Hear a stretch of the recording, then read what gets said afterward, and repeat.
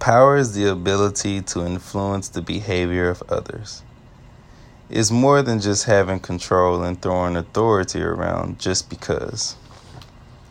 Having power can be used in a positive or a negative way. Most leaders tend to possess the power role. Leaders are supposed to help others better themselves by motivating them to keep them moving forward. The leader needs to have the type of power that is very strong.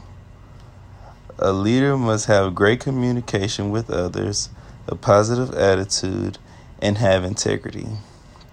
Leaders should know how to use the different sources of power at the appropriate time. There are 5 sources of power: legitimate, reward, coercive, expert, and referent. With legitimate power, it is all about position that is being held. The higher you move up, the more power you can possess. Reward power is the power a supervisor or manager hands out to employees, such as bonuses, pay raises, vacation days, and etc.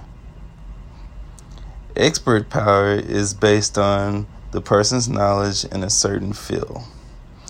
Others tend to listen to this person just because they are full of knowledge and know a lot about the company.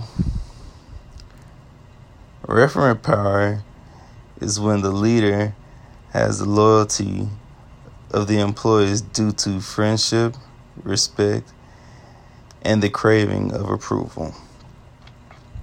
The relationship between influence and power are very close. To influence someone, you must have power. You must be believable and trustworthy. Leaders need to have a strong relationship with the staff.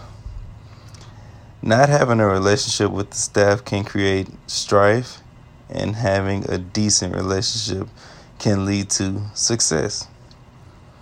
People are prone to do a better job when they feel like what they have to say will be considered. It gives employees motivation and confidence to come to work the next day. Neglect can lead to employees not caring about progression of the company. If the whole company is on board, success is imminent.